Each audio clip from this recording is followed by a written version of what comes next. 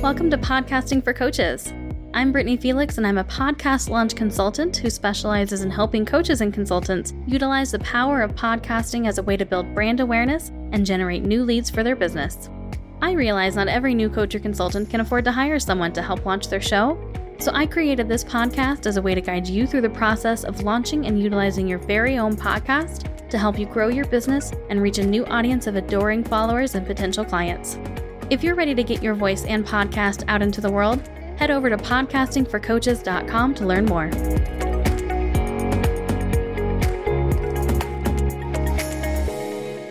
Welcome to episode 62 of Podcasting for Coaches.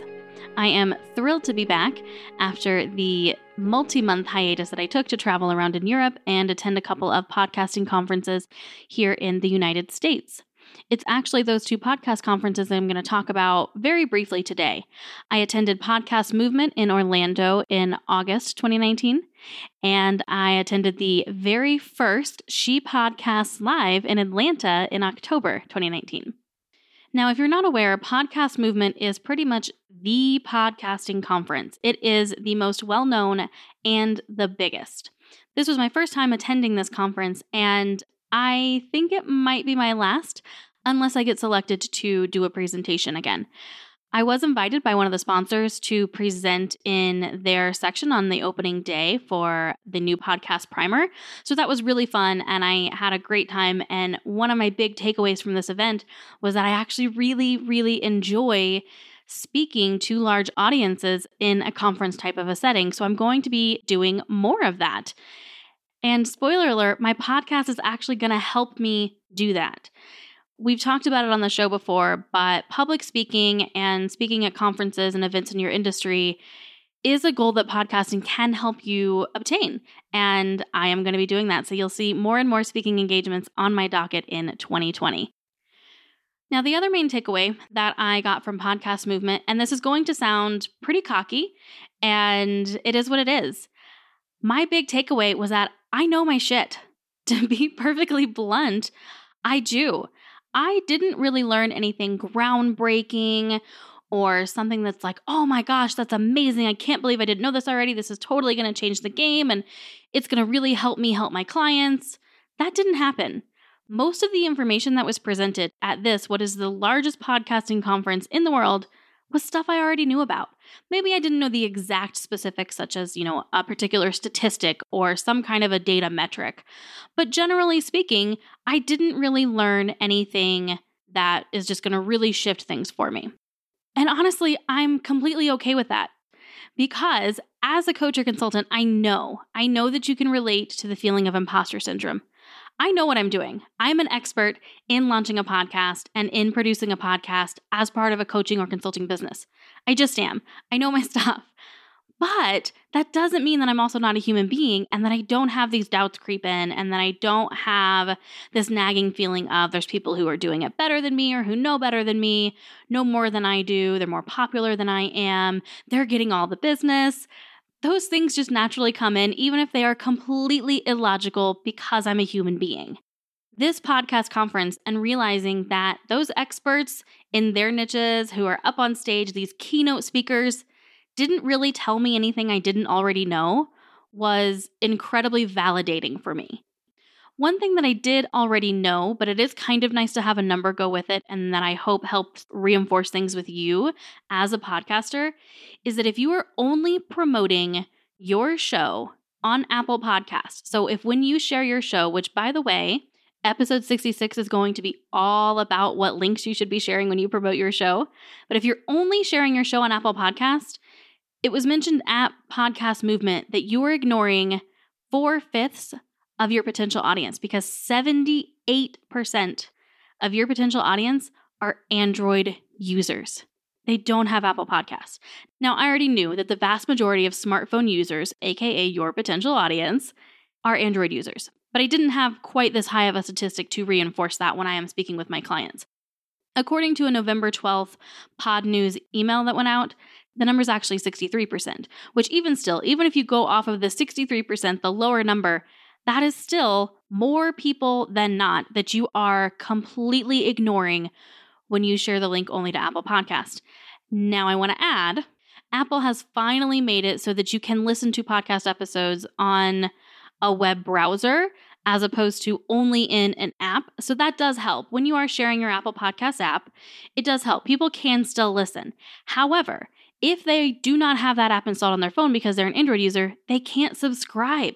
So yes, they can listen to that particular episode that you're sharing, but then it takes additional actions for them to go into the app that they use, search for your show, and then click subscribe. So do not ignore the vast majority of people who are using Android devices. Again, episode 66 will talk all about what link you should share. Now, there were a couple of interesting tools that I made note of to check out during Podcast Movement that came up in talks. One of them was click2tweet.com, and this basically allows you to create clickable tweets right from your show notes. I don't know how much this is actually used. I have clients who do use this feature, maybe not necessarily this particular tool, but they have a click-to-tweet. And I don't know that it actually gets used all that often, but I'm not on Twitter. I'm not seeing this. I'm not your audience. So if you do have an audience who is really active on Twitter, or if this would even just make it easier for you to share your content on Twitter, or a VA to share it for you, this might be an interesting tool for you to check out. The link to that will be in the show notes for this episode, podcastingforcoaches.com. Click on the podcast tab in the main menu and go to episode number 62. The next one is pod.link, which I'm actually going to talk about more in episode 66 because it is related to having those subscribe links for your show. But if you want to check it out before then, again, that is pod.link and it will be in the show notes. So the other thing that I basically knew but got confirmation on is that, again, to reiterate, ratings and reviews have a minimal impact on your show in Apple Podcast. Ratings and reviews are a very minimal part of the process for what gets picked for features and how shows are ranked. What does have a higher impact, if this is something you care about, is new subscribers in the last 7 days. So doing big subscribe parties, big subscribe pushes, so that you get a lot of subscribes in a short period of time will do more for your show in terms of Apple rankings and features than asking for ratings and reviews. Okay, so I'm going to move on now to She Podcast Live. She Podcast Live was an incredible event. Not nearly as big as Podcast Movement, but still, for this being the very first event and being something that was born from a podcast. She Podcast is something I talk about on this show. They built up an incredible Facebook community, and now they have their own conference, and there were several hundred women that attended this event, and it was powerful and so much fun. I actually did moderate a panel on empowering female podcasters, and it was fun to do as well and taught me that I really enjoy participating in panels. So that was a big takeaway for me, is that I don't necessarily always have to be a lone presenter on stage giving a 30, 45-minute presentation. I really enjoy being a part of a panel where it's a collection of voices and ideas. So besides just really appreciating that I was a part of this incredible community of female podcasters, which, by the way, if you're not a part of this community, I want you to get more actively involved in it. I don't want you to be a coach or consultant who has a podcast for their business. They do their podcast, they put it out, and that's it. That's all they're involved. They don't actually get into these Facebook groups where they're connecting with other podcasters. You're really doing yourself a disservice. So start doing that. I will have a link in the show notes to the She Podcast Facebook group. It is my absolute favorite one to be a part of. And trust me, there's enough going on in there that it's a really good start for you. Beyond that, what I learned from participating in what they called like the Consultants Corner basically was just a booth where there was always a consultant there for any of the participants of the conference to come and ask questions about podcasting. I did several hours worth of consulting there, and almost every single question